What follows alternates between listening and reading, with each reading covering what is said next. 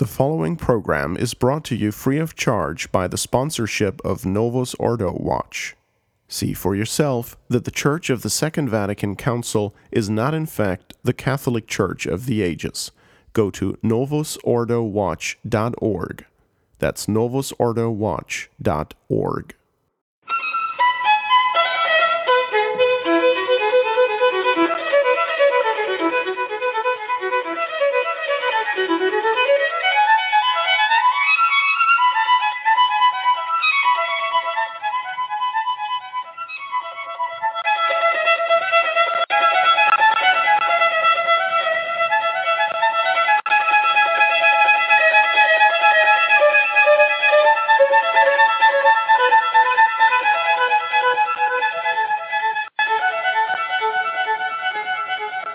Good evening, ladies and gentlemen, and welcome to Clerical Conversations on the Crisis on the Restoration Radio Network.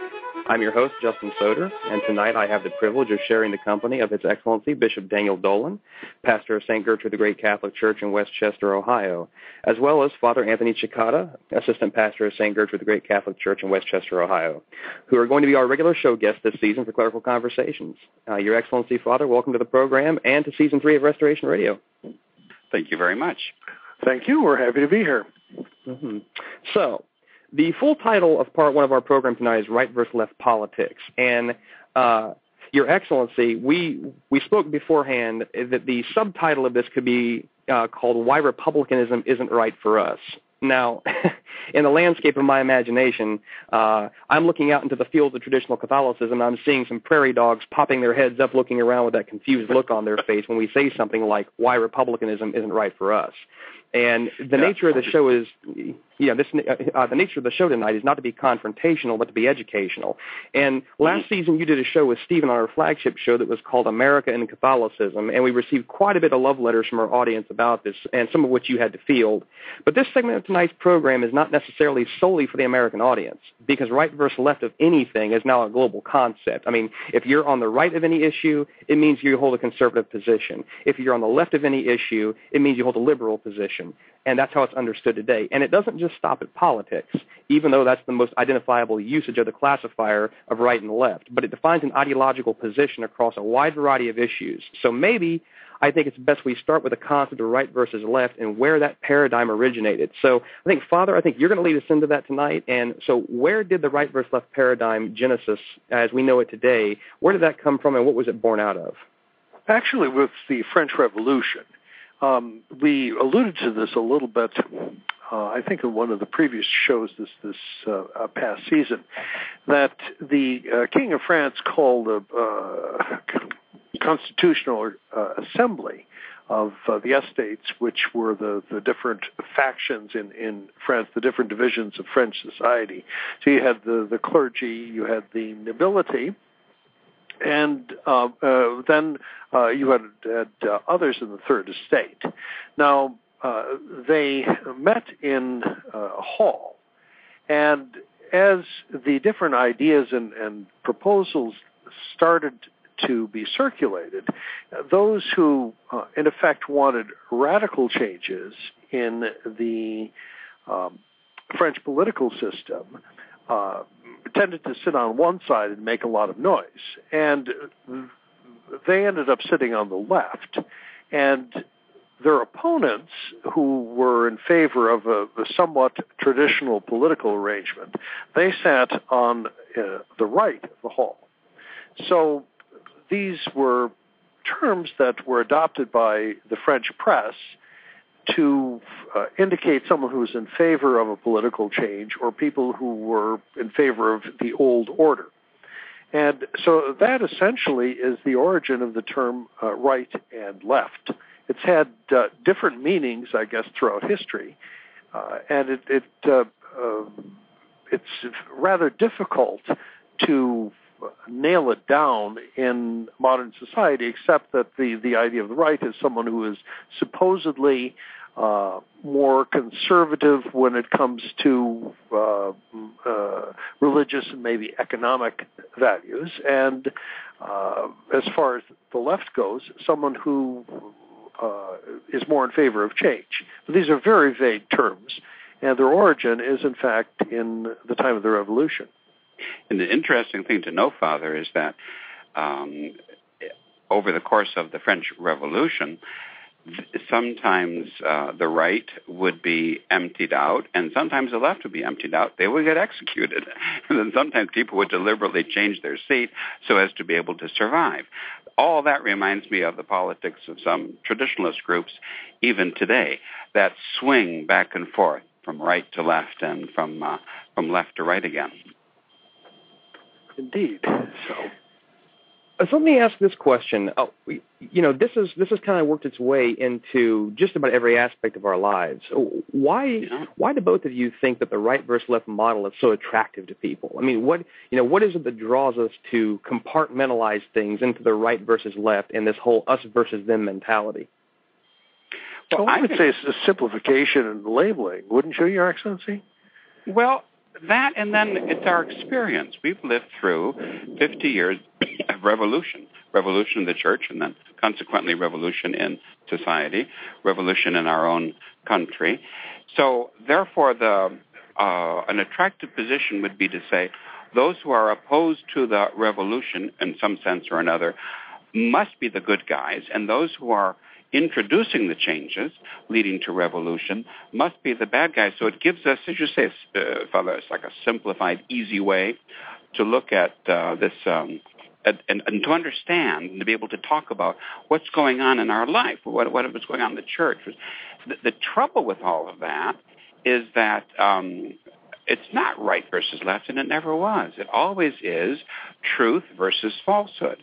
And in a Catholic context, that's why you can't use conservative or liberal. In the Catholic context, you can only say Catholic, Orthodox Catholic, as opposed to heretical, modernist, or some other term of denigration, which is perfectly accurate. So in other words, this paradigm, Justin, that just doesn't work when you're talking about Catholicism. Where we really started to see it used, actually, was around the time of the changes of Vatican II within the church. That's right. That's absolutely right. Before that, there maybe the intelligentsia, certainly in America or Europe, they would talk in those terms. But for the man in the pew, it was unknown. It was unheard of. You were just Catholic, or you weren't. Yeah, these labels seem to work their way in. I mean, even we hear the term today, oh, well, I'm a conservative Novus Ordo. And, I always have to kind of chuckle at that because, as I've heard many, many good sermons over the years say, look, you're either Catholic or you're not. There's no such thing as conservative Catholic or liberal Catholic, but yet this whole model has crept its way into the church now where we define, we don't define, but, we're subject to listening to just about every pundit known to man talk about. I mean, even whenever you had the so-called election of Cardinal Ratzinger, he's certainly going to hew to the conservative line in the church. He's definitely the right-sided candidate for the job. And it's interesting because it doesn't stop at the church. I mean, this is, as I said kind of in the intro, this is not particularly an American issue, even though we as Americans are absorbed in ourselves and we see and hear everything as right versus left. But this is now something that is definitely saturated in the thinking and the media coverage of the church today.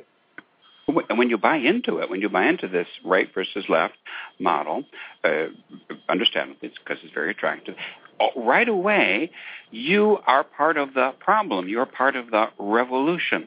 And I'll tell you why, because what all of this is meant to lead to is to a previous theme on Restoration Radio, certainly the writings of Bishop Sanborn and Father Cicada, this idea of the component parts of the church, Frankenchurch, the splintering of the church, all these false concepts of the church. You mentioned Ratzinger.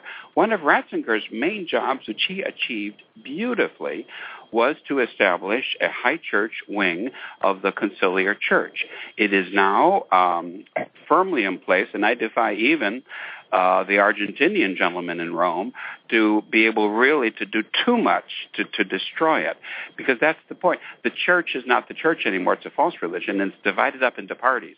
I'm conservative, I'm liberal, I'm Novus Ordo conservative, I'm Novus Ordo whatever. That's all false. That's all the work of the revolution. They've made a terrific amount of progress almost an entire victory, haven't they, in just about 50 years? And when you pull this into the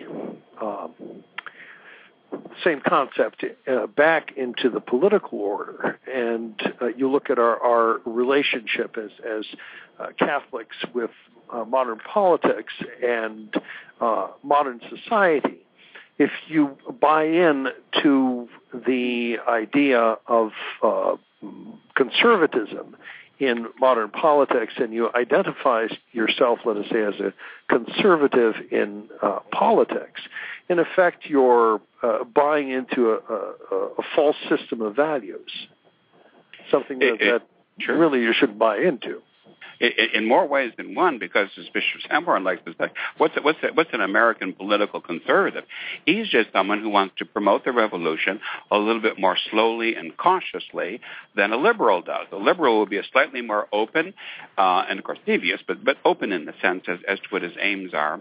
As we like to say about Wojtyła, soon to be Saint Wojtyła I, that he was the Napoleon of the revolution. He was the one who said, boys, come on, let's slow it down a little bit here. Let's keep it a little bit orderly. Let's keep it a little bit decent. We're going to scare the horses in the street if we're not careful. That was his role. So he comes across as John Paul the Great and the conservative, because like Napoleon, he comes after a revolution and he wants to introduce an element of order. Of course, when you try to have order without having God and the Catholic Church and Christ our King, what do you end up with? Some form of tyranny. So the liberals, consider him to be a great tyrant, and it's exactly the same thing whenever you have any attempt to get the horses back in the stable, to quiet things down, without going back to true principles, which are Catholic principles. You simply end up with the total confusion. Your Excellency, you said something just a few minutes ago about the right versus left being a distraction, and I totally agree with that. And I think that's part of the aim. And I would ask some of our Catholic listeners here who do embrace this right versus left paradigm, do they realize that they're actually embracing a fundamental principle of the French Revolution, of which they say that they're trying to go along with some sort of counter-revolution against? But yet when they continue to jump into this right versus left paradigm, all they're doing is just further burying themselves deeper in this. And so I think that's something that really needs to be said to people.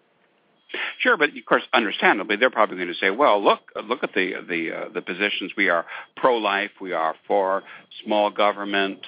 We are against this, or we're for this other. And these are all good values, and it's the left. Those are the bad guys." But that sweeps us into that whole world of politics, which is a world of corruption and of compromise and of all the rest, where there aren't any fixed principles. Certainly in American politics, there are no fixed principles. It's just, as the Bishop said, going a little bit slower or going a little bit faster on the path towards tyranny. Right. And, when you lose that Catholic order, you get crazy quotes like this: "I have sworn upon the altar of God eternal hostility against every form of tyranny over the mind of man," and people drink this up, even Catholics. Of course. Sure they do, yeah, sure they do. So, and that's unfortunate. So I think that's the whole of our... Go ahead. Who said that? Was that Bergoglio? Believe me, that's coming, and we'll be discussing that in 2 weeks, I'm sure. Yeah, that's right. Interview number 6. Yeah, number 6. I think this is a good segue here into the subtitle of tonight's show, which is one that Your Excellency came up with about why republicanism isn't right for us. And I can hear certain people's brains just searing when they hear this. They're just bubbling over. So why would you say, Your Excellency, and Father, I certainly want your opinion on this as well, why shouldn't Catholics be involved in republicanism, and why is it not right for Catholics? Well, the first thing that you absolutely have to say is to quote old Larry Brueggemann, who's a patriarch of a big traditional Catholic family in Kentucky, who used to say, "There ain't a plum nickel's worth of difference between the Democrats and the Republicans." And God knows that's true. He was a simple, uneducated man who was full of wisdom. There is no difference between them today. They say it's just a question of sleight of hand, and we'll go a little bit faster and you'll go a little bit slower. But all of us are totally detached from reality. And that's crazy. That's the definition of being crazy. The whole system is detached from reality. What reality am I talking about? I'm talking about the reality of the natural law. I'm talking about the reality of revelation. I'm talking about the reality of truth. And the only way for society to organize itself, that is to say, in some relationship to God, who is its creator, and Jesus Christ, who is the Redeemer and our King. And the longer we go, and it's been centuries since the Lutheran Revolution, that people have been cut loose from this reality that the true religion alone gives us. The longer we go with it, the more we enter into a free float.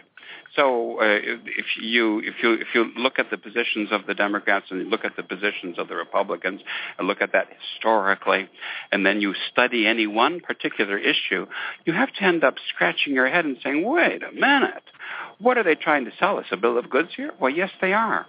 So why should you participate in this folly? It's at the very best Brer Rabbit, you're going to be covered with tar. Why on earth would you want to waste your time in this? It's a game. It's an elaborate play, a theatrical production. It's not reality. It's not reality at all. One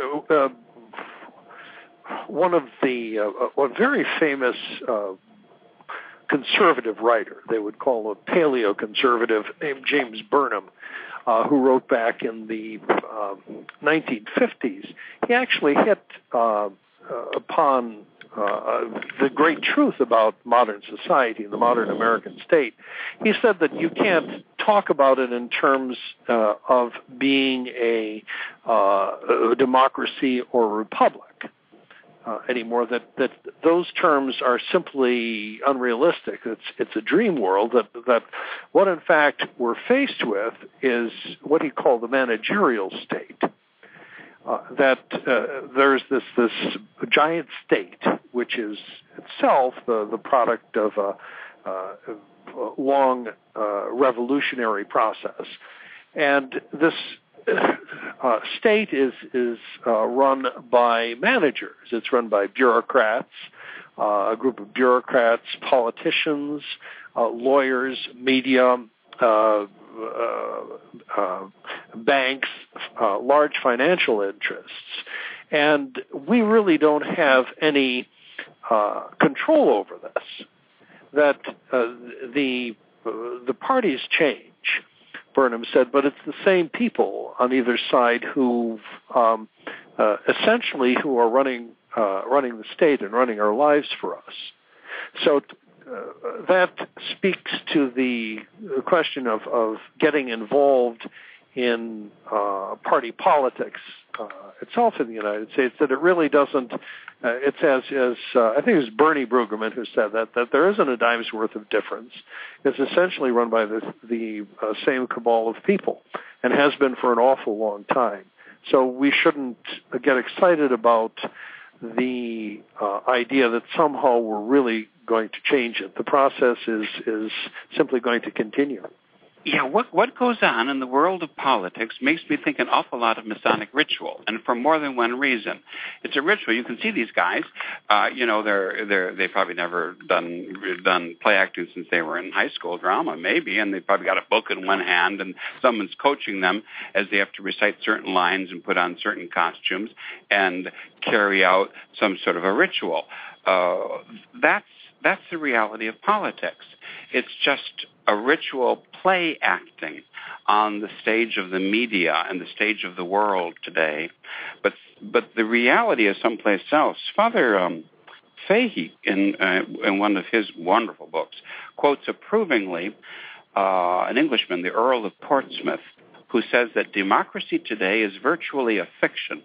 The real rulers are the small, often unknown groups of men who control nearly all the means of affecting political issues.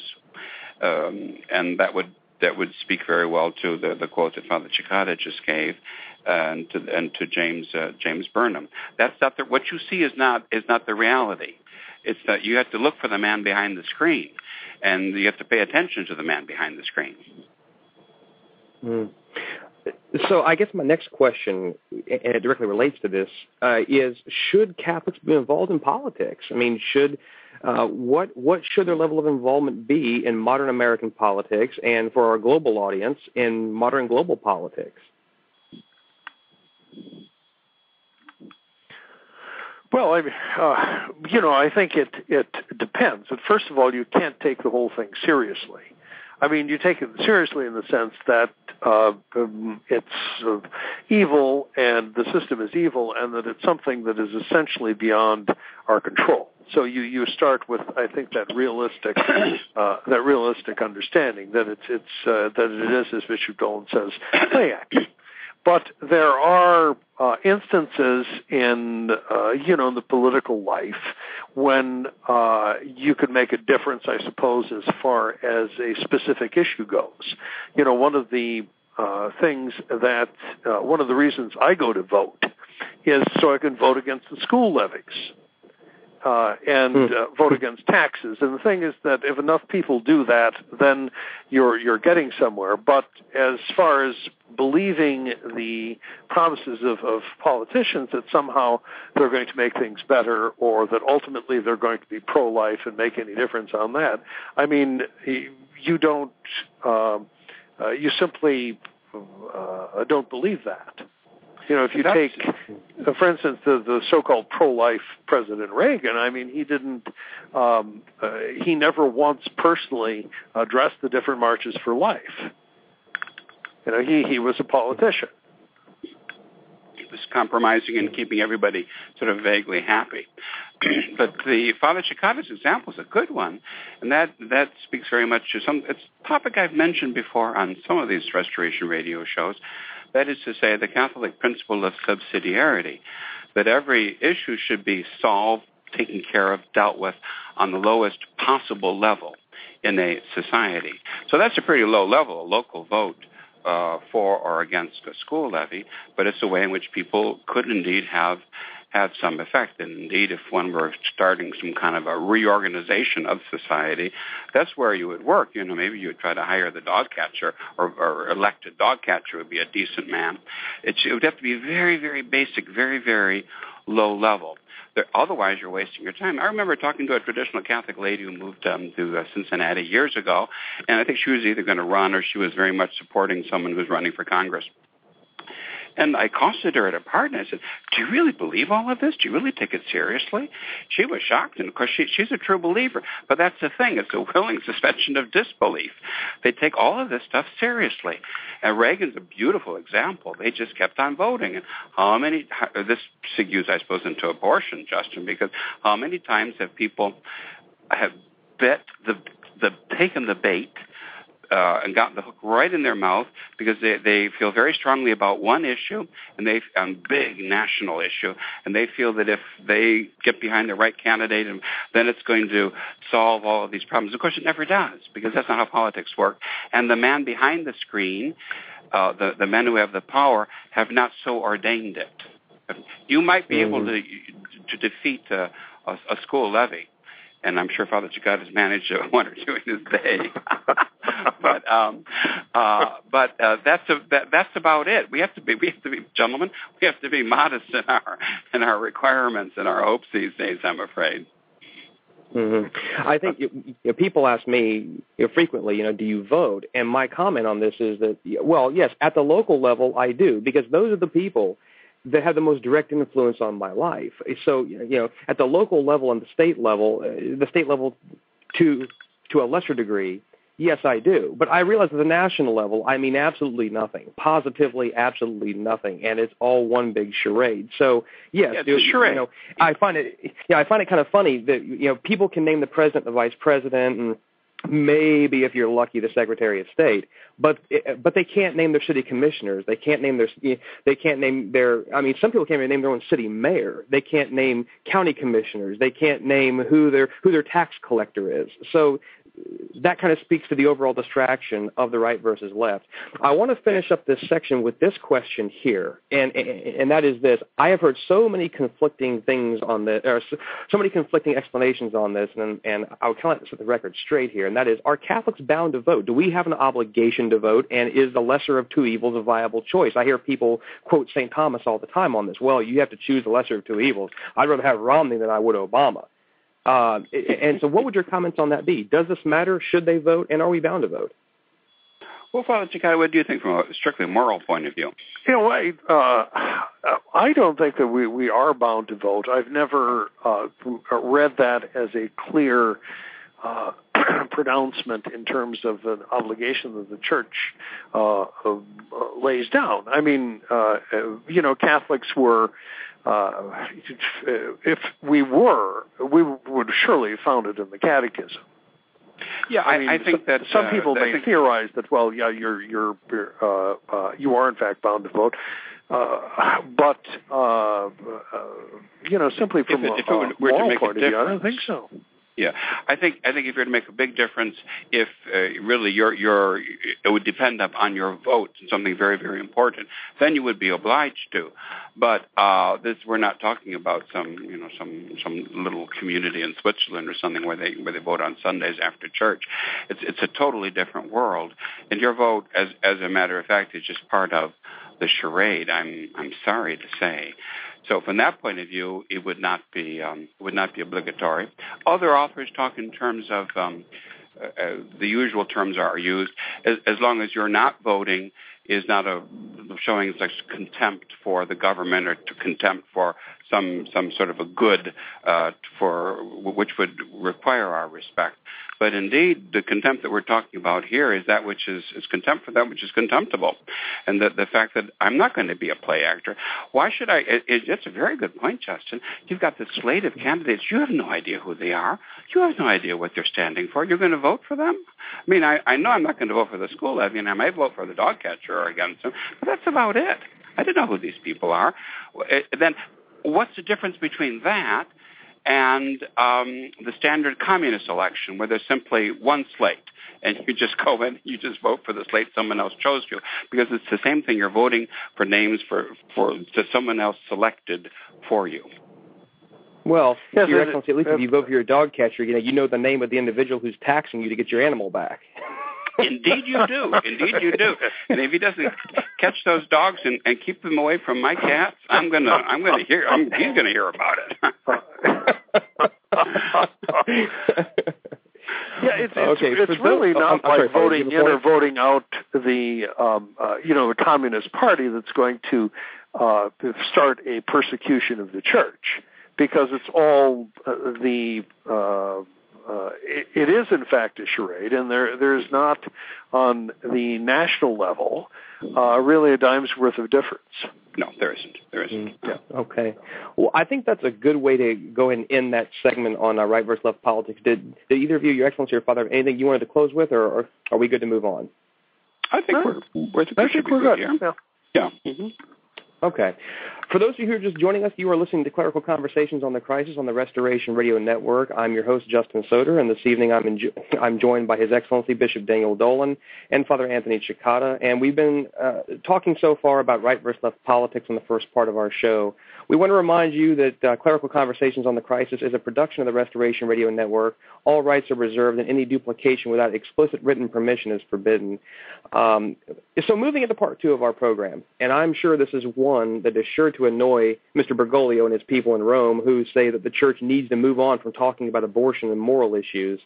But since we're Catholics and we're not Marxist socialists pretending to be Catholic, we're going to discuss the seminal issue of abortion tonight. If you'd like to join us, you can call us. Our phone number is 949-272-9417. We are taking Twitter questions as well here this evening, and we will get to your calls here hopefully by the top of the hour or just shortly thereafter. So I think it goes without saying that all of us are affected deeply by abortion in this country and the world. It's one that involves quite a bit of attention in the practical order, and we're going to let our show guest tonight help us understand what we as Catholics are to do in the practical order about abortion. So, Your Excellency, Father, I have seen, I'm sure you have as well, that abortion seems to be this unifying social issue across the spectrum of religions. It seems to be something that Catholics can feel good to stand in locked arm with the evangelicals and even the agnostics in good conscience. They can attend events or rallies. They can write letters. They can do all kinds of things, and somehow it's that, dare I say it, it's that feel-good sort of social connection that we have across the spectrum of religions. What do you say about that, and can we as Catholics engage in this behavior as it relates to abortion? Well, I think it's a natural thing, Justin, especially for us, because we're so by ourselves most of the time. If we ever could feel part of a crowd without compromise, boy, that would be a really nice feeling. But the truth of the matter is, no, probably not even here. I think the whole appeal of abortion, the right to life movement, is a perfect example of the pull of modern politics on a right-thinking Catholic today. But they use it. They use it to draw you into this whole program of naturalism.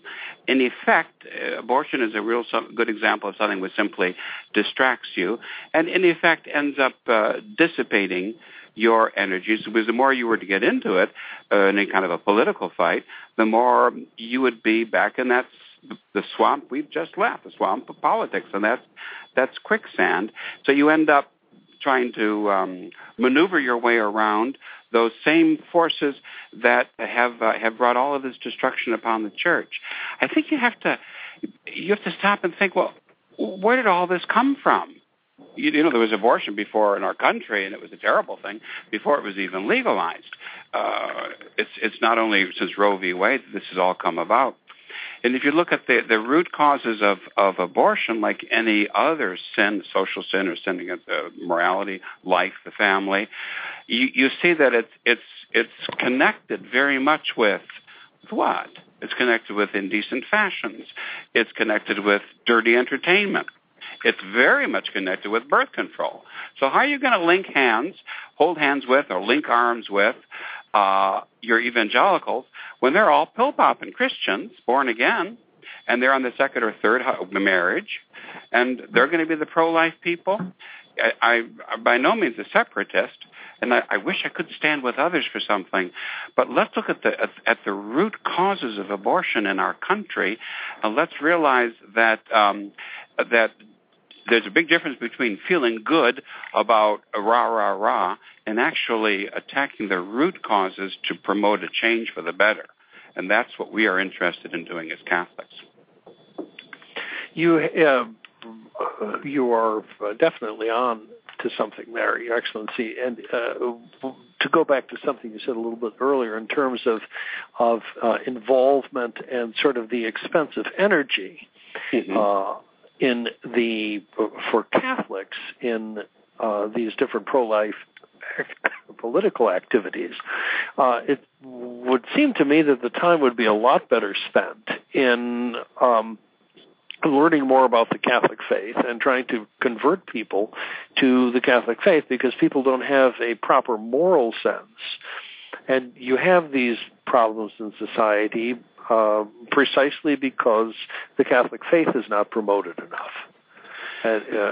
And one would do far better trying to perfect one's own spiritual life and to try to convert other people than expend a great deal of organizational energy or time organizing and getting involved in these sort of political activities, which in the long run aren't going to make a difference anyway.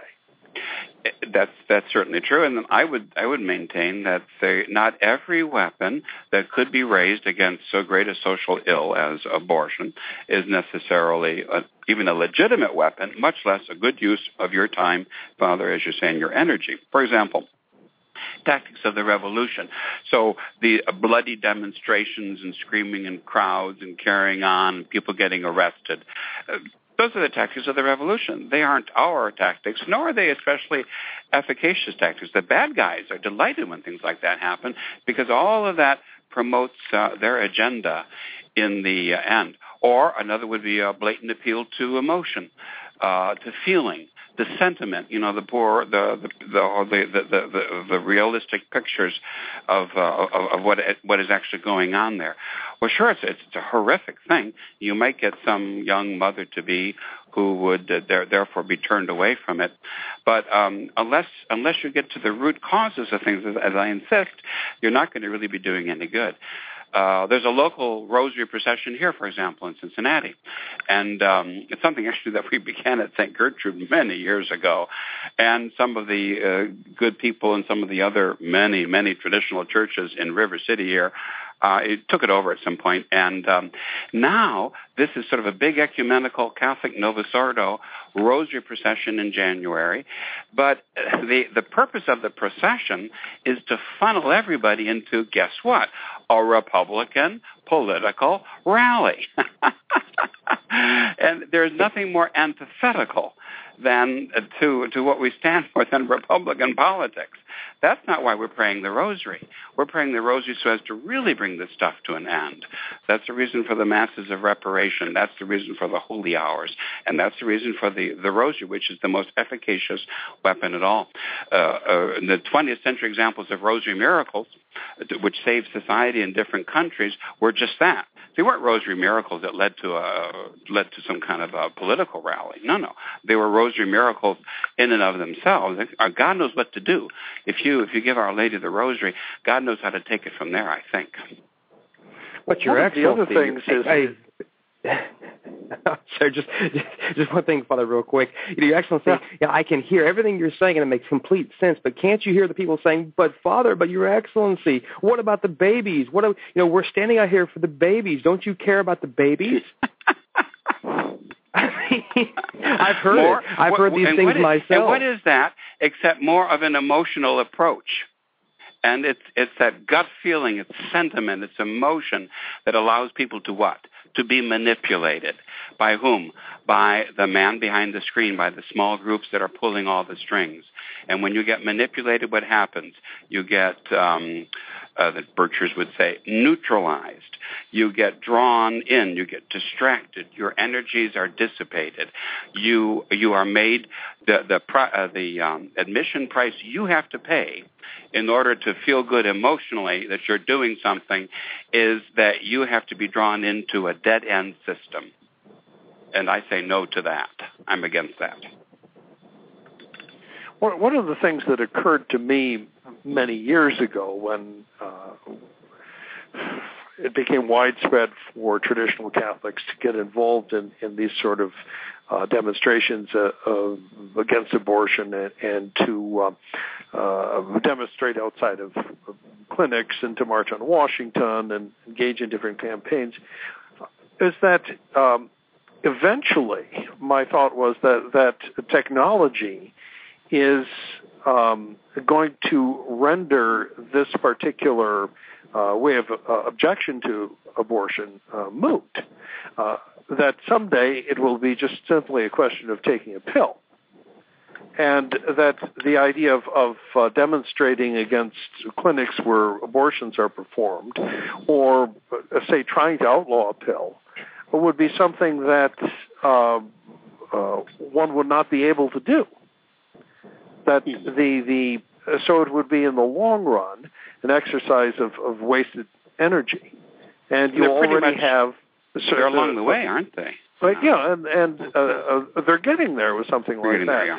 So you have 30 years of the protests, and it's going to end up being moot anyway. Why? Because the root immorality that's behind it is still going to be there.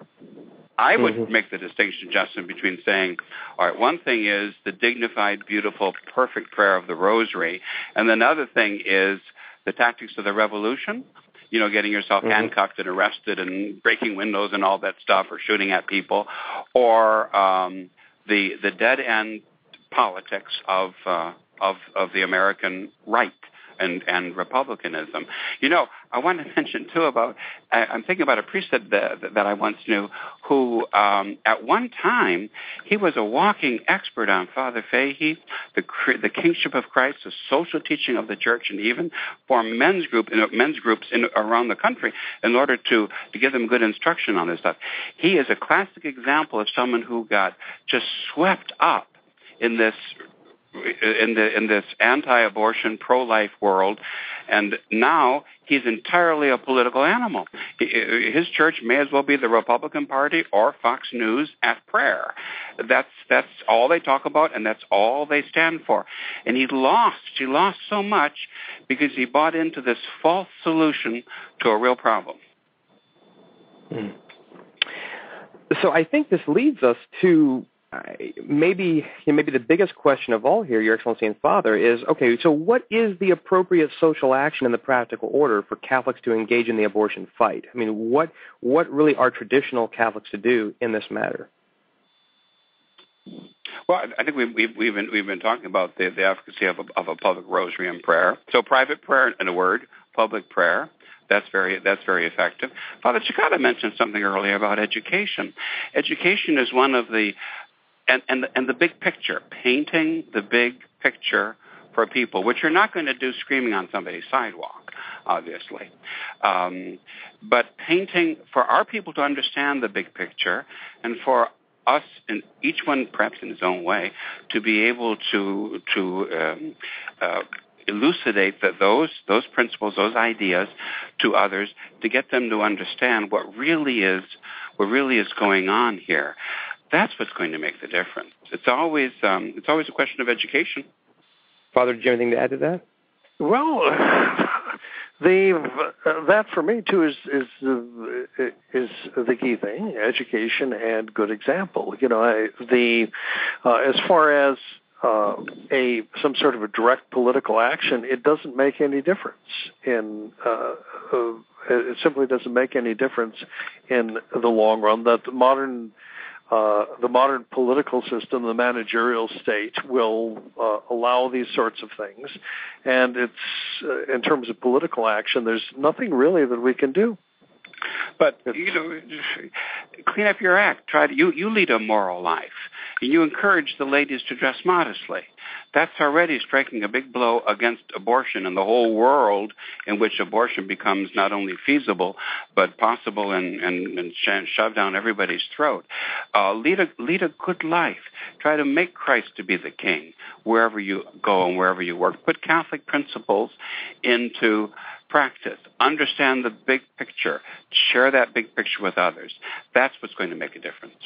We had a question who is an email from a man named Dave, and I'm not sure that I can come up quickly because he wrote a rather long email. But he said, Your Excellency and Father, I have a question or an issue to raise, and I wonder if you could respond.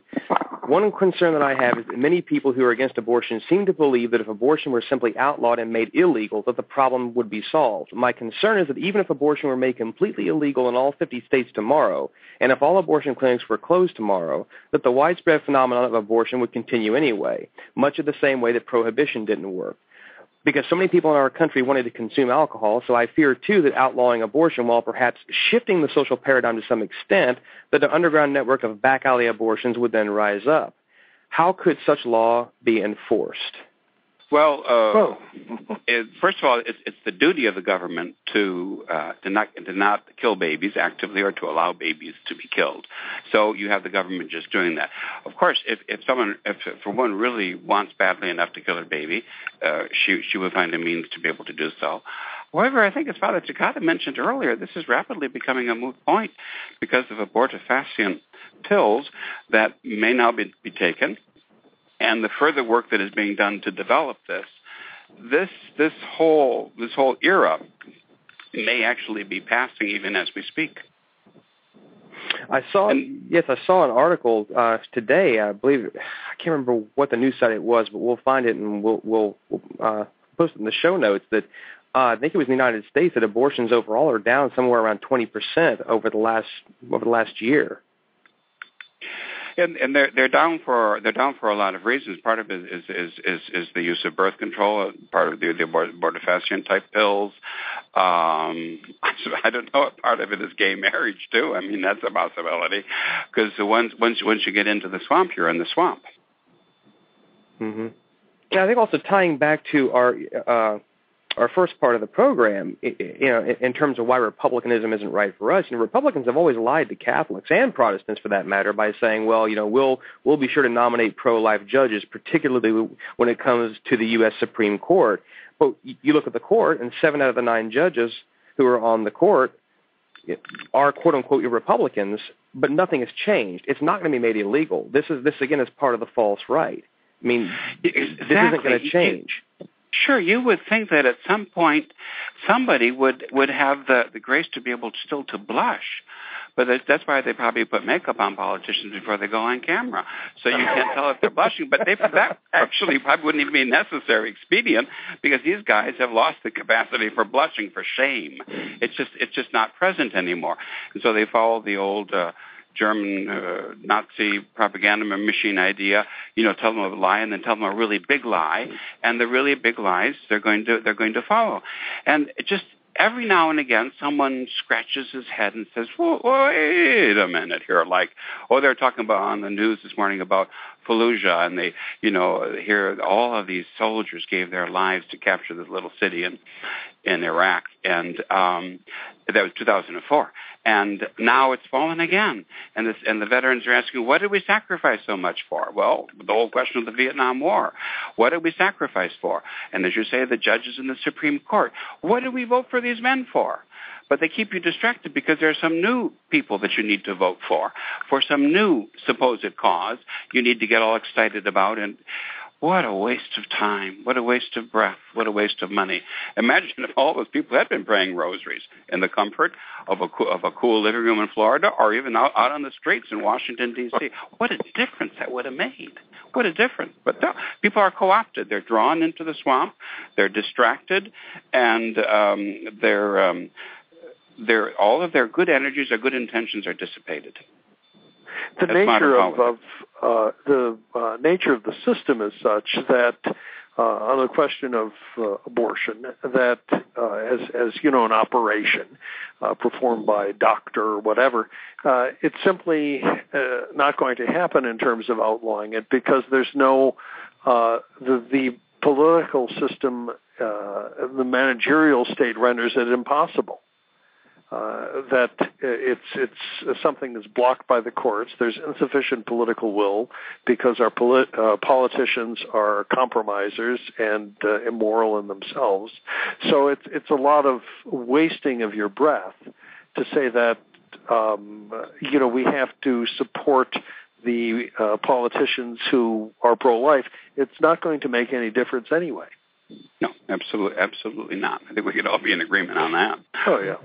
Well, Your Excellency, you mentioned too about what can we do? I mean, well, how about going? If you have the opportunity, how about going to the 40 hours devotion, or how about going to a weekday mass? So a weekday mass where you're not just offering mass for the church mice and the cats. Yes, that would certainly be extremely beneficial. There's a quote I just saw that we put in the bulletin for Sunday. St. Jean Vianney says that our Lord wanders around during Mass with graces, looking for someone to give them to. So if we had some people there who were looking to receive graces, especially praying for their country and praying against this terrible crime and making reparation for it, what a difference that would be. But I think really the doctrine here, the conclusion that we have to draw on both of these segments, Justin, is to say that in some sense, not in kind of a totally loony way, because we're not totally loony, but in some sense, we have to get out of this society, because this is a society which is not only pagan, it's a society that has been built upon the ruins of Christendom, society which has been erected to destroy the Catholicism and obliterate the roots of the kingship of Christ in our world. We have to get out of this. I was telling Father Chicano before the program, this was the great motivation, they say, for the 3rd century monastic movement, 3rd, 4th century monastic movement in Egypt. That's how we get all the religious orders. First of all, it was the monks of Egypt, the hermits. And they left, St. Athanasius says, they left the cities in droves, and they were looking for salvation. They wanted to get out of a pagan society because they looked upon the world in which they lived as a shipwreck occurring. And each individual man had to swim for his life. Just jump off the ship and swim for your life. I wish people had the sense that just jump, get away. Don't think their thoughts anymore. Don't immerse yourself in all of those lies and in all of that falsehood. There's got to be a better way. See the futility. See the fallujahs of your life and your politics. There's got to be a better way to do it, and of course there is. It's not a question of retreating to rural Idaho to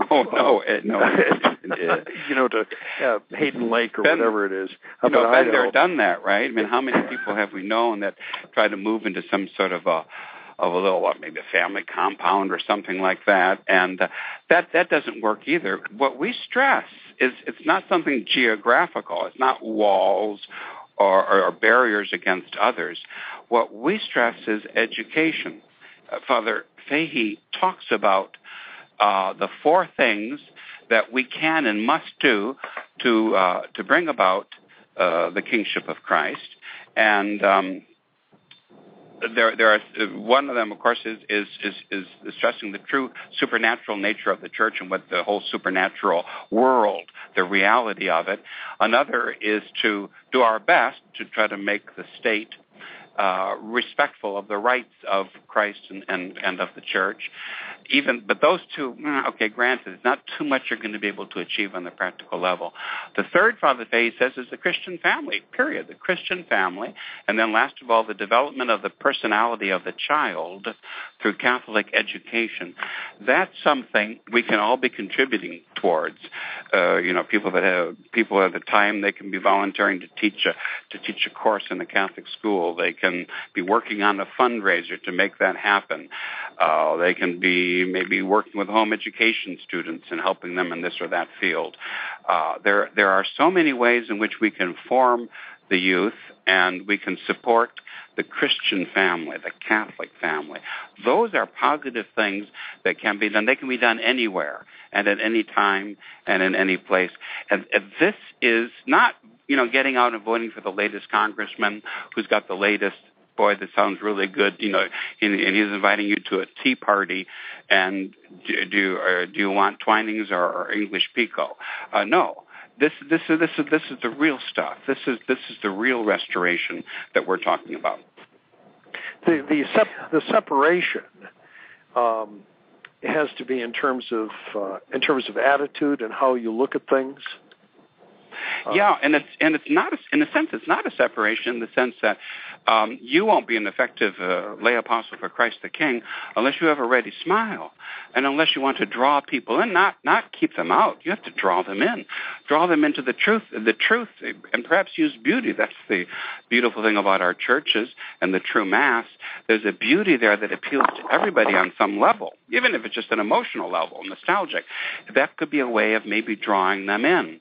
The truth and beauty are the great qualities of Almighty God Himself, the transcendentals, and that has the power still to draw even the most jaded and corruptive men in towards the light. Try to get them in towards. Don't give them a false solution. Vote for so and so, and everything's going to be fine. No, that's the devil's solution. Give them a real solution. Get them in towards the truth. So maybe they could hear a good sermon, listen to a good radio show. Hey, why not? Let's push Restoration Radio here. Read a book. God forbid I should read a book or an article. There's been so much that's written. Let me educate myself on this. And then let fathers of families have a real Christian family. Let parents give a real decent Christian or a Catholic education to their children. That's what we're talking about. Your Excellency, Father, I think this is a good way to wrap up this segment here of the show here. We have a question from an emailer who identifies himself as Stephen, and he says, So what do we think about boycotts, Your Excellency and Father? I mean, what about the people who keep a spreadsheet or a document of who supports abortion and then we don't go there? For example, I don't support Starbucks because they support abortion. Is that a, do you believe boycotts are effective, or is that just sort of a feel-good solution? That's a feel-good solution. It's just wasted time, wasted money. No. Well, what I would ask is, where has anything like that actually worked? Yeah. I really can't think of any situation, certainly not with the nature of modern corporations, where that actually has worked, where they've changed some policy or another. What about in the moral sphere? I mean, would they be sinning? Would they be sinning by supporting a company that like Starbucks, which is openly supporting abortion, or is there a disconnect there in terms of our moral culpability? Not even material cooperation. No, it's so remote. Now, Father, are you saying this because you like Starbucks coffee?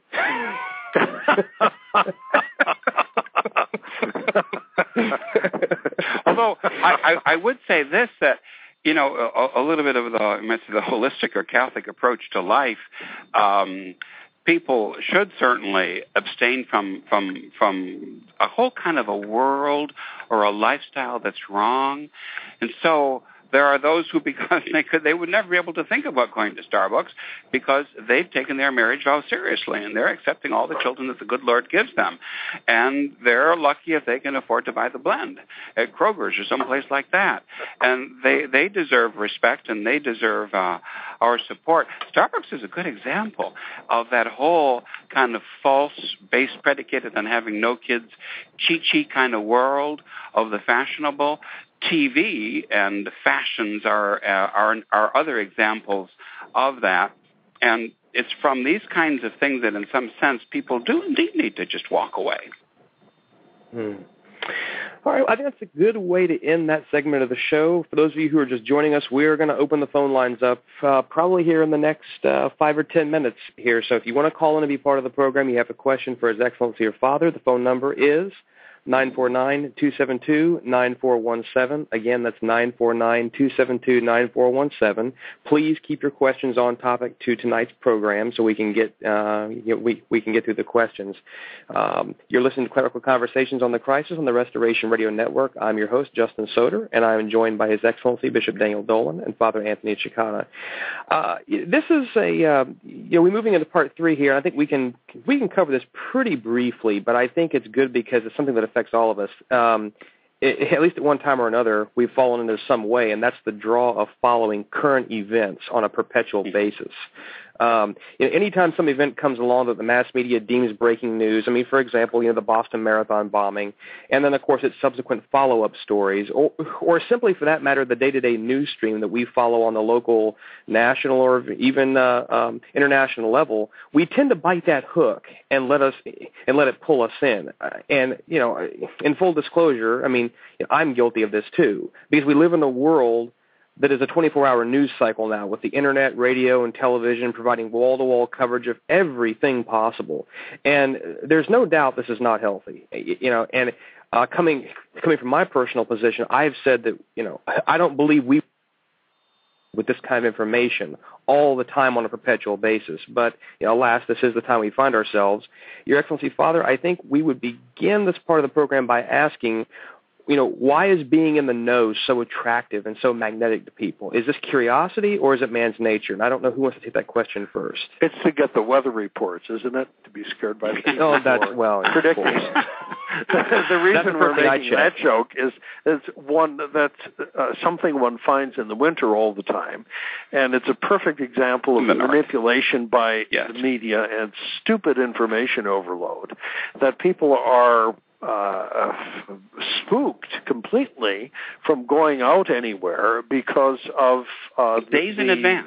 Insane weather reports. People won't come to church, and then one of the staff members here was telling me that a couple of days ago there was an announcement of an ice storm, and Kroger's is the big food store nearby. He said that he could hardly get a place in the parking lot. and that the shelves were in the process of being emptied because people had been panicked by the snow reports. And he said to the person who was checking him out after waiting a long time in line, well, when was the last time you ran out of food at home? Yeah, right. You know, yeah. But that's a perfect example of the hype of the media and how people really get addicted to it and really take it seriously and are manipulated by it. And that's what they use the weather reports and the Fox News alerts and the rest to perfect what is already a pretty smoothly functioning system. The American people as lemmings, as utter conformists, as self-policing, brainless workers who are just going to march to the same tune that everybody else is marching to. You know, God forbid that we should be any different or any separate. They use all of these means, and they're wicked and evil means, and people are stupid to allow themselves to be pulled into this. Here, you could be having a nice quiet day. You could be saying your morning prayers, listening to classical music, listening to your favorite sermon on some great site or something, and instead, what you're listening to some announcer who is telling you what somebody has decided you need to hear, and getting that drummed into you. The effect is that you, especially if you're 24-hour type news junkie, the effect is that you become fatigued, enervated, brainwashed, and too tired to be able to deal with things that you really do need to be thinking about, like saving your immortal soul, maybe something like that. No, you have no time. I don't have time to pray, Father, but I do have time to listen to the TV. I have Fox News on all the time, or I've got my all news all the time station on the radio. I have time for that, but I don't have time for the important things in life. And then the propaganda, the overt, and then the more subtle propaganda is being put into your little head all the time. So those are two of the great evils. Somebody, some conservative writer wrote a few years ago about a disarming experience. He was not a TV watcher at all, a TV viewer, but he was in a waiting room someplace, and he noted the TV in the corner blaring, as you see it's almost Orwellian, isn't it? Because you see the TVs now blaring everywhere, like in airports, for example. Well, he noticed that even though he had a book to read and he had other things to do, that his eye, despite himself, was drawn to the glaring screen and the moving images. There's something physiological about that. They know what they're doing. They've got most people addicted to this stuff, so they can feed them the propaganda. Now, how many steps are we distant from, I should say, North Korea, where the TV just comes on, truly Orwellian, and to wake you up in the morning and to give you the morning propaganda dose. But we pay for the TV, we pay for the radio, we pay for the noise to be awakened, to be kept awake, and also to be slumbered into false security and sleep, and to get this propaganda drummed into our skull all the time. And it crowds out spirituality, and it crowds out thought. You have no silence. That it's this constant drumming in the background, and so many people's lives are filled with that. That this constant barrage of noise and of propaganda that you get from the broadcast media. And, people find it attractive, and it's because they can't concentrate on any one thing for too long. And that's part of the conditioning. You have if you go to a hotel, you have sometimes 60 cable channels.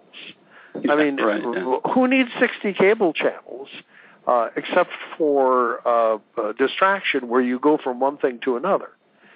And then if you sit long enough on, say, and watch one of them, there's constant ads going back and forth, and all of this manipulation of the image.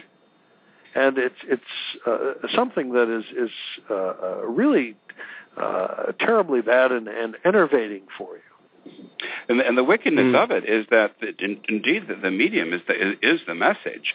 That's what they're saying about Mr. B in Rome now, and God knows it's true. The medium does indeed become, not only is the message itself materialistic or immodest or rank filth, are greedy and commercialistic, but the whole idea that the medium itself, this jar, constantly the jarring, constantly moving, jumping image that kids get into right away when they're given as little children these video games to play with, and then all the way through that which is calm, that which is considered, that's gone.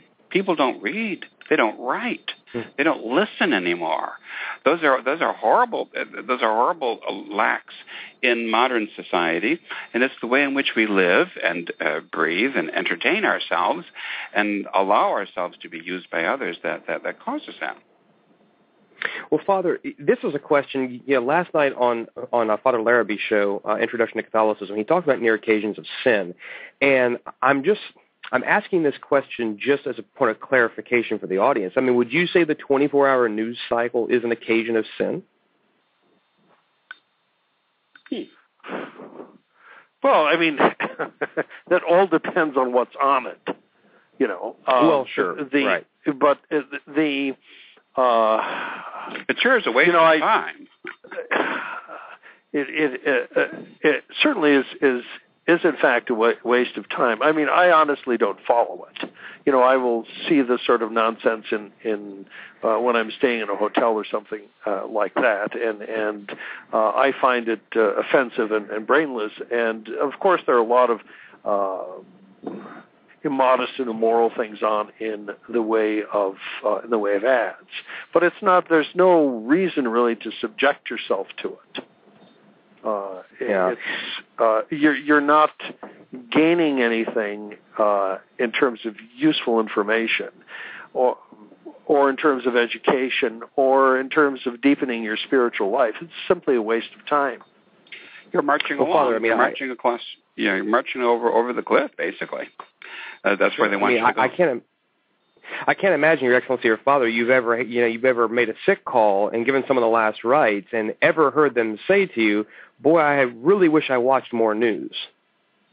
However, if I had a buck for every time I made a sick call or given the last rites, and I had to try to fiddle with the control deal and get the darn TV turned off or at least turned down.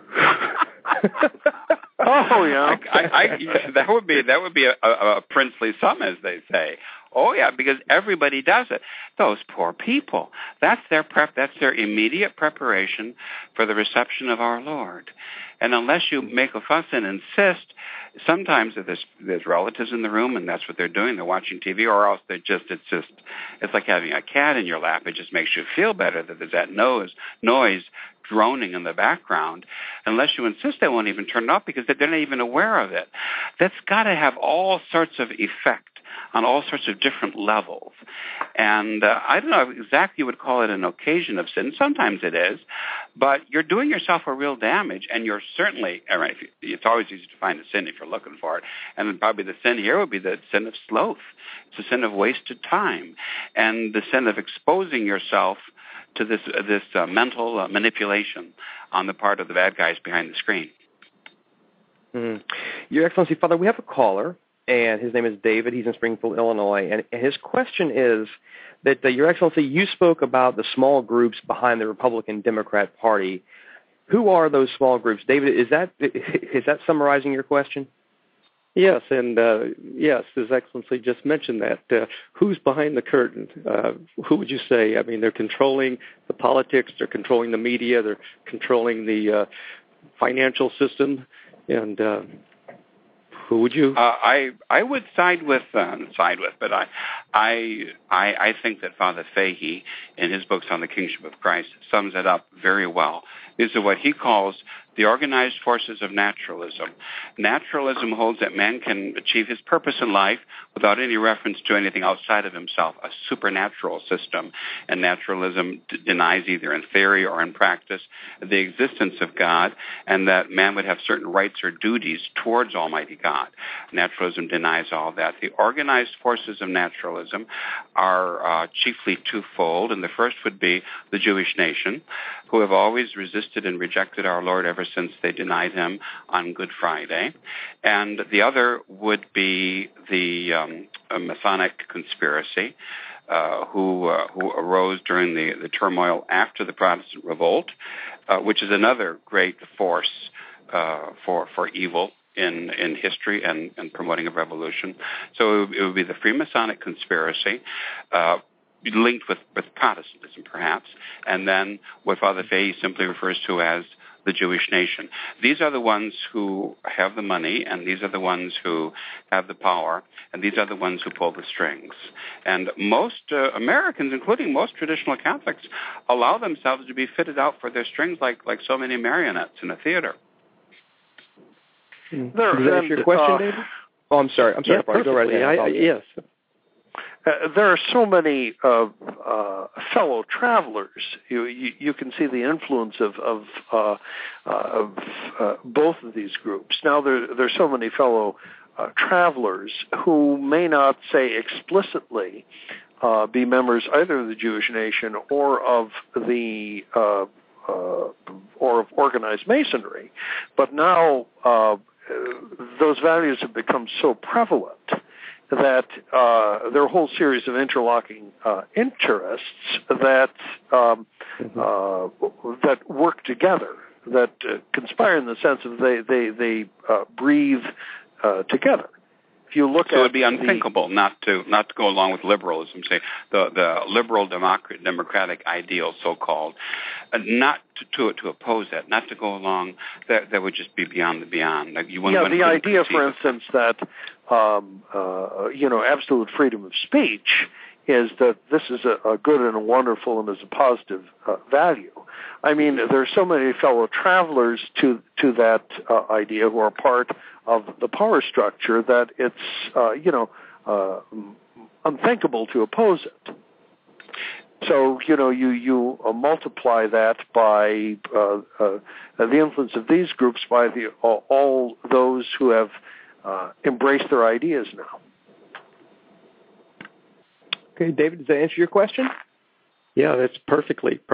I appreciate it. Okay. And I'd like to say to any of your listeners out there, too, if they object to what you said about the Republican and Democratic Party being, just two different sides of the same coin, you're absolutely right. And you could see that in when Ron Paul tried to horn in on the power this last time. He was totally shut out. Not that he really could have done anything, but he was just totally stonewalled by the media. And so that's when I woke up and left the Republican Party and embraced what you're exactly talking about. It's a complete waste of time. Yeah. Well, thank you for your call, David. Really appreciate you calling and asking the question. And Your Excellency, Father, this was going to tie into my next question. And the question was going to be, what is the Catholic approach to dealing with the media age? But we got an email from someone who asked to keep their ID private. But the question was this: Your Excellency, Father, I'm curious as to what your advice would be for a spouse that is addicted to the internet and media, etc. Is there anything that I can do besides pray? Thank you. That's delicate, because not only are you talking about somebody who's addicted, and then you're in that wonderful world of 12-step, but also if it's in the marital relationship here between husband and wife, and it gets a little bit complicated. Nagging doesn't do a whole lot of good for anybody about anything.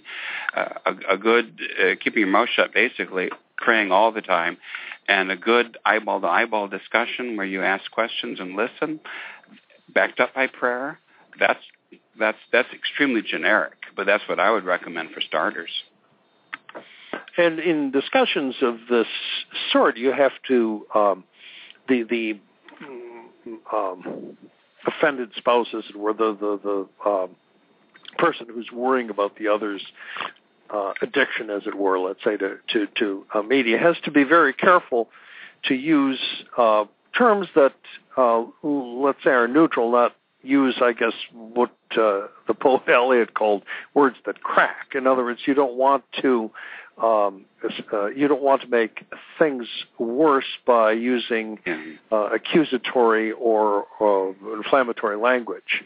You want to get the end result, to get your opposite party to think a little bit more about this and not to be defensive about it. Yeah, engage your spouse and say, do you believe all this stuff? Do you accept all of these premises? Especially if someone is a traditional Catholic. Do you really think that this is all true? And if you don't, why are you accepting it all as true? And if you do, why are you accepting it all as true? We're Catholics. Why don't we look at some of this stuff together? We could program we could listen to something on the internet. Some good stuff. It would be the same kind of medium that would be comfortable to you. But why don't we try to inform ourselves as to what the Church really teaches, or to what's really going on in society? Mm-hmm. Well, I think this ties in here nicely to close out this segment. And this is the question that I was going to ask. This is one that's just personal to me, Your Excellency and Father. And we're living in a time now, the advent of what I would call the alternative media. And I think we would fall here within the definition of the alternative media. I mean, obviously, Father, and Your Excellency, you're not heard on EWTN, okay? Especially after how we answered the question before this one. Yeah, that's right. Of course, exactly. Justin, when you use the adjective alternative, I have to say, it makes me think of alternative lifestyle, and what is the marijuana going to be passed out next here? I mean, please define alternative before we go any further. Well, alternative being non-mainstream, we'll say that. Non-mainstream. You don't have Fox News, we're still CNN, kind of vague ABC. Okay.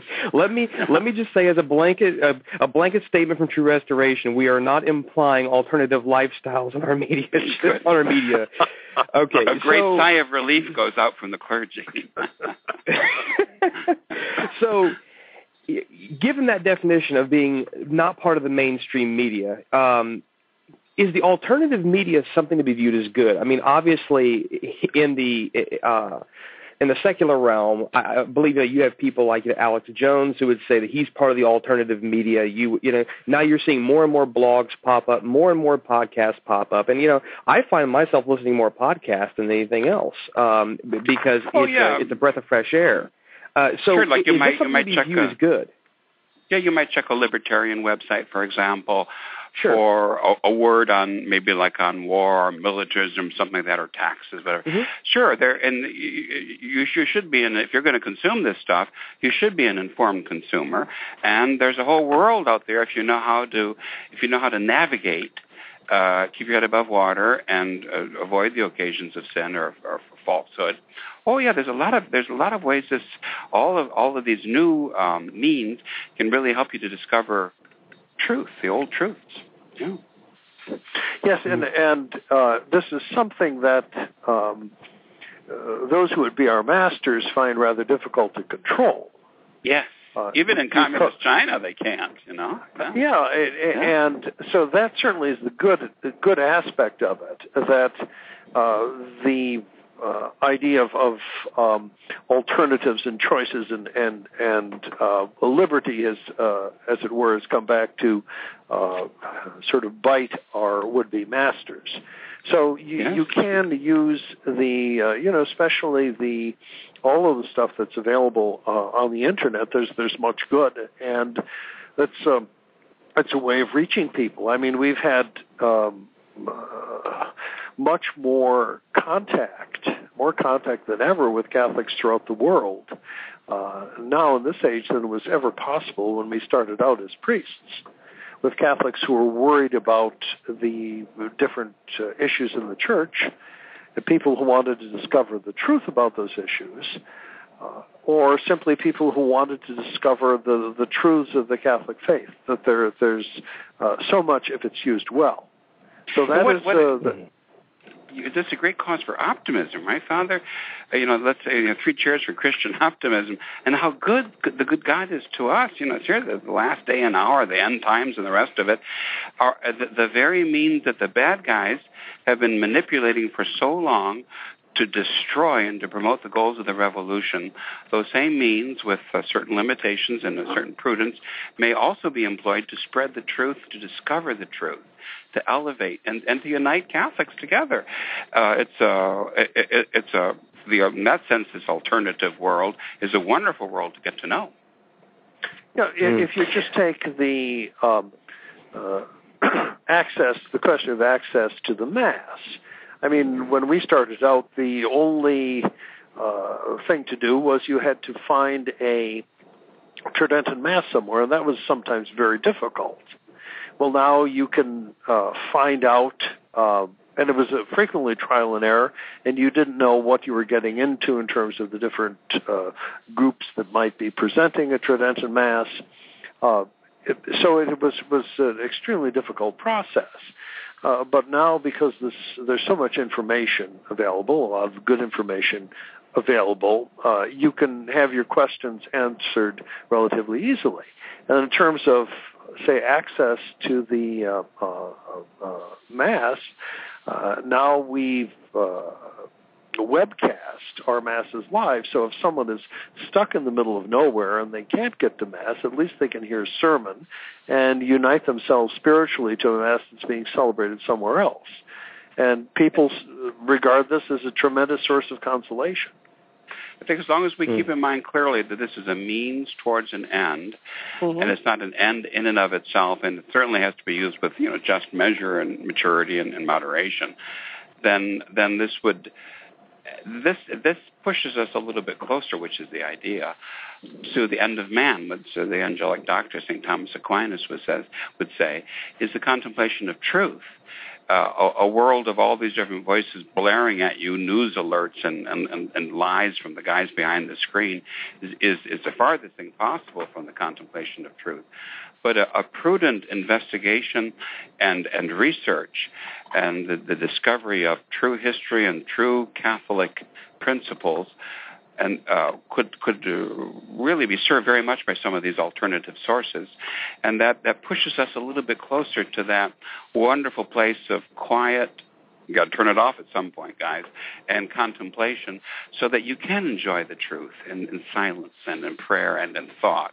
And Thomas Aquinas says that's the very end of man, and the highest, indeed the highest religious orders in the world are those which are contemplative. We always have to keep the end of man, the going to heaven, the contemplation of the truth. St. Thomas would say we have to keep all of those great truths in mind, because it's especially with so many options today, it's easy to get lost, even for the good people to get lost. Your Excellency, you mentioned earlier, that there are good alternative news sites out there, and again, I use the term alternative in the proper context, and such libertarian websites. I mean, I remember whenever I first started breaking out of this whole patriotic brainwashing, and certainly I know you would disagree with the economic side of things, but I remember going to sites like LouRockwell.org, and it started, it started showing me the inherent flawed problems with such things as the military-industrial complex and the perpetual war state and the empire and things like that. And it begins, when you read experts, who really have no vested interest other than speaking about matters to wake people up, you begin to get things that you don't get from that mainstream media like Fox News, CNN, CBS, NBC, ABC, anything else.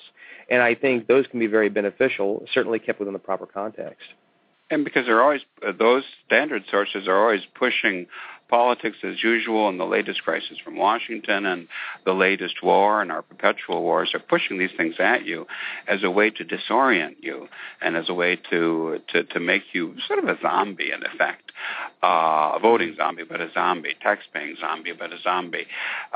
The attraction of these alternative sources it's marvelous. It's very good. But then don't forget, though, everybody, got to make time for just plain old well, maybe come up a little bit higher. Listen to Restoration Radio. Listen to some of these sermons and these classes and these conferences, and then maybe even do some reading. What plan does Almighty God have for the organization of society? Who's supposed to be the king here? What are we supposed to think about economics and commerce and trade and lending of money and wars? The Catholic Church has something to say about all of this. We should inform ourselves on these things, and if necessary, we should actually do some quiet research ourselves. Mm-hmm. Yeah, absolutely. And I think the book that you've referenced, for some of our listeners who maybe have not heard of Father Fahey, the book "The Mystical Body of Christ and the Reorganization of Society," Yes. That was a book that really opened my eyes. And of course, coupled with the news, it's phenomenal. And coupling that with obviously the things you're reading on some of the more alternative websites and things like that aren't mainstream, you begin to see things through the eyes of the faith. And that's one thing that I always warn people against about talk radio and everything. And they say, oh, well, so-and-so makes a great point, or I watch Bill O'Reilly, and, on and on. And I say, listen, these are people that they're not seeing reality through the lenses of the Catholic faith.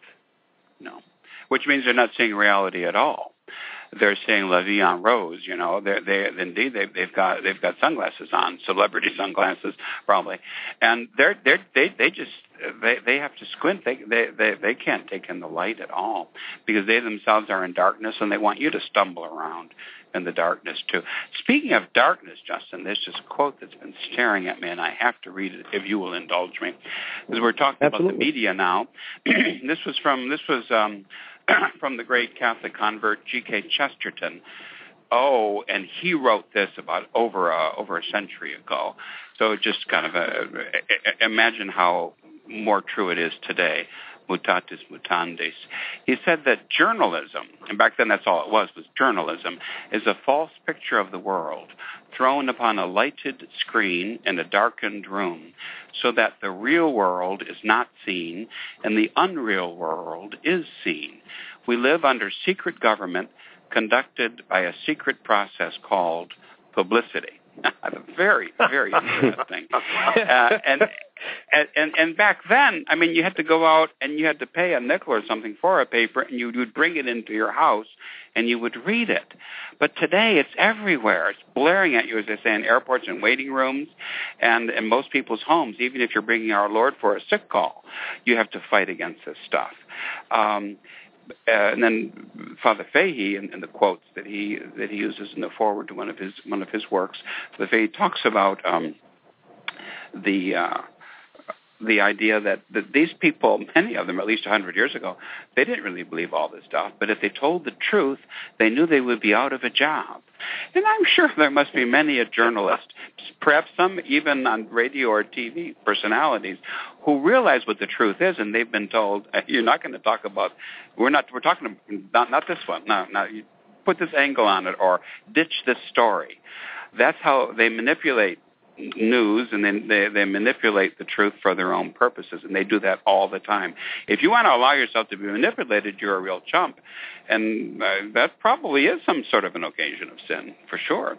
But if that was true 100 years ago with journalists, imagine how much more it is true today with these talking heads who come at you all day long. Well, Your Excellency, Father, I think this is a good place to go ahead and put a period here at the end of all these sentences, and I want to give you an opportunity, both of you, to kind of give us any closing thoughts you have on any of the topics tonight. And Your Excellency, I'll let you go first. Well, I think what I would like to stress most of all is the plan of modern politics and the peril of modern politics, which simply draws you into the quicksand. It makes you compromise along the way, and it neutralizes you, it dissipates, it distracts you, and it actually gives you finally false information. You know, if at our church, if we give or over the years, maybe like in national election time, we give a sermon pointing out some of the things we've discussed in this very interesting program this evening, somebody will always mutter and say, well, priests should really stay out of politics. I don't believe, we should we really need to keep those separate. In a very invidious, inane, and modernistic sense. And of course, that's entirely false. But on another level, politics is quicksand, and you really have to stay out of politics and that whole world of the men behind the screen behind it. And I mentioned earlier in the show about a priest whom I knew. I think it's been done in by Republican Party politics and the pro-life issue particularly. Another example of that, and a far more tragic one, I think, is the example of the popes in the 20th century who gave the church in very clear, uncompromising terms Catholic teaching, the great social encyclicals, for example, of Pius XI. But at the same time, the popes of the 20th century, this is when there really were popes, had this overweening confidence in their own political or diplomatic ability. And so they would spend a lot of their time dealing with presidents and politicians and peace conferences and all of the rest. And all of that was for them as so much wasted time and leaving the house open for the thief to come in without even hiring a babysitter to watch for the kids. And so that when the time came, because they had wasted their time and made so many wrong turns in the matter of practical human politics, they set the church up for the horrible disaster which we are living through now for 50 years now. Standard issue, godless, modern, naturalistic politics are a swamp, and I'm going to say stay out. Well, it's hard to talk. Father, do you have anything to add? No, Father, as I say, don't be modest and shy. Quite hard to top an eloquent Irishman.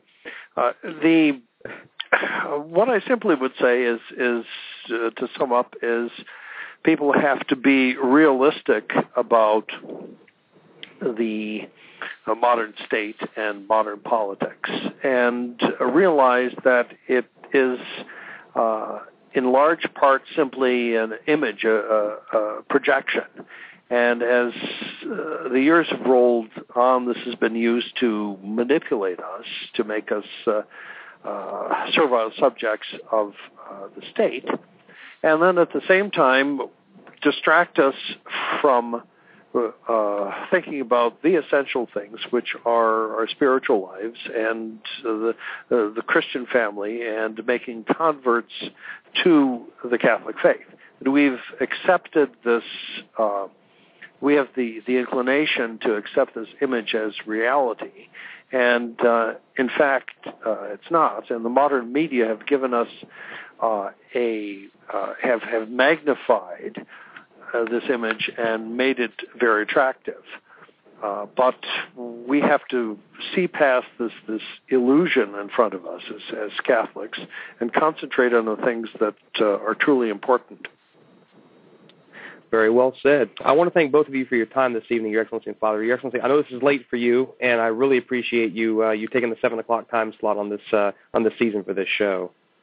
Anyway, and of course, I would always alert people that they can visit sgg.org to see the happenings of St. Gertrude the Great. I had the privilege of visiting the parish back in November now, and it was wonderful. And you can also go to SGG Resources to see much of Father Cekato's writings, Bishop Sanborn's writings, and I don't know if Your Excellency, if you've engaged in the pen there, but also you can donate as well, and that's very important.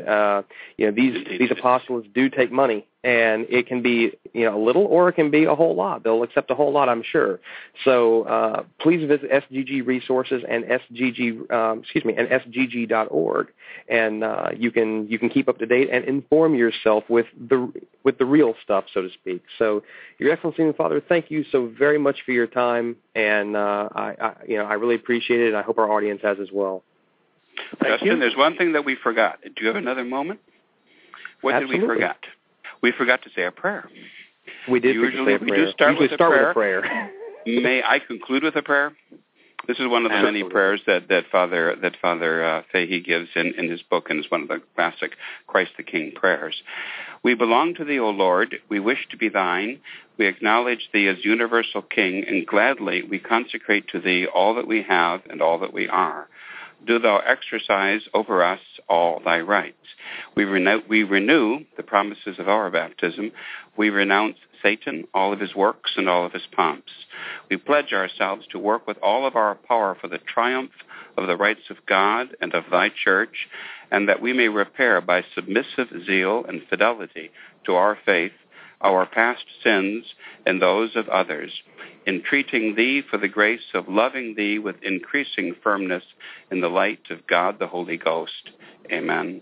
Immaculate Heart of Mary, pray for us now and at the hour of our death. Amen. Thank you, Justin. Now we can conclude. Excellent. Thank you again, Your Excellency and Father. And our audience, please thank them for their time with a small donation this evening. So thank you very much, Father. Or a large one. Or a large one. We'll talk to you both soon. Thank you for your time. Thank you. God bless you then, both. God bless. Bye-bye.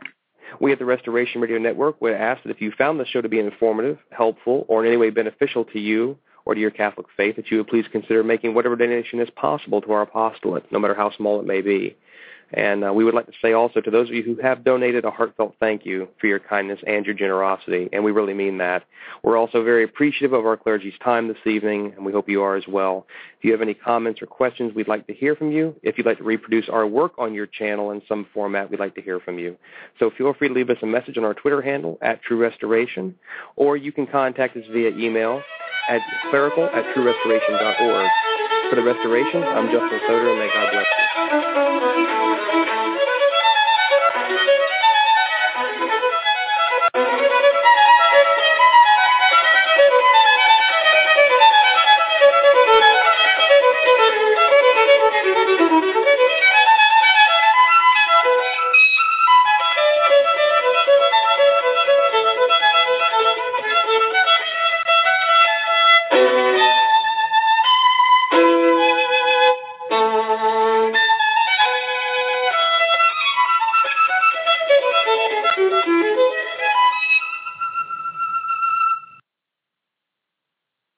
This program was brought to you free of charge by the sponsorship of Novus Ordo Watch.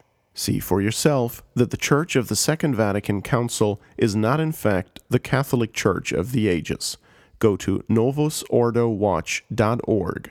That's novusordowatch.org.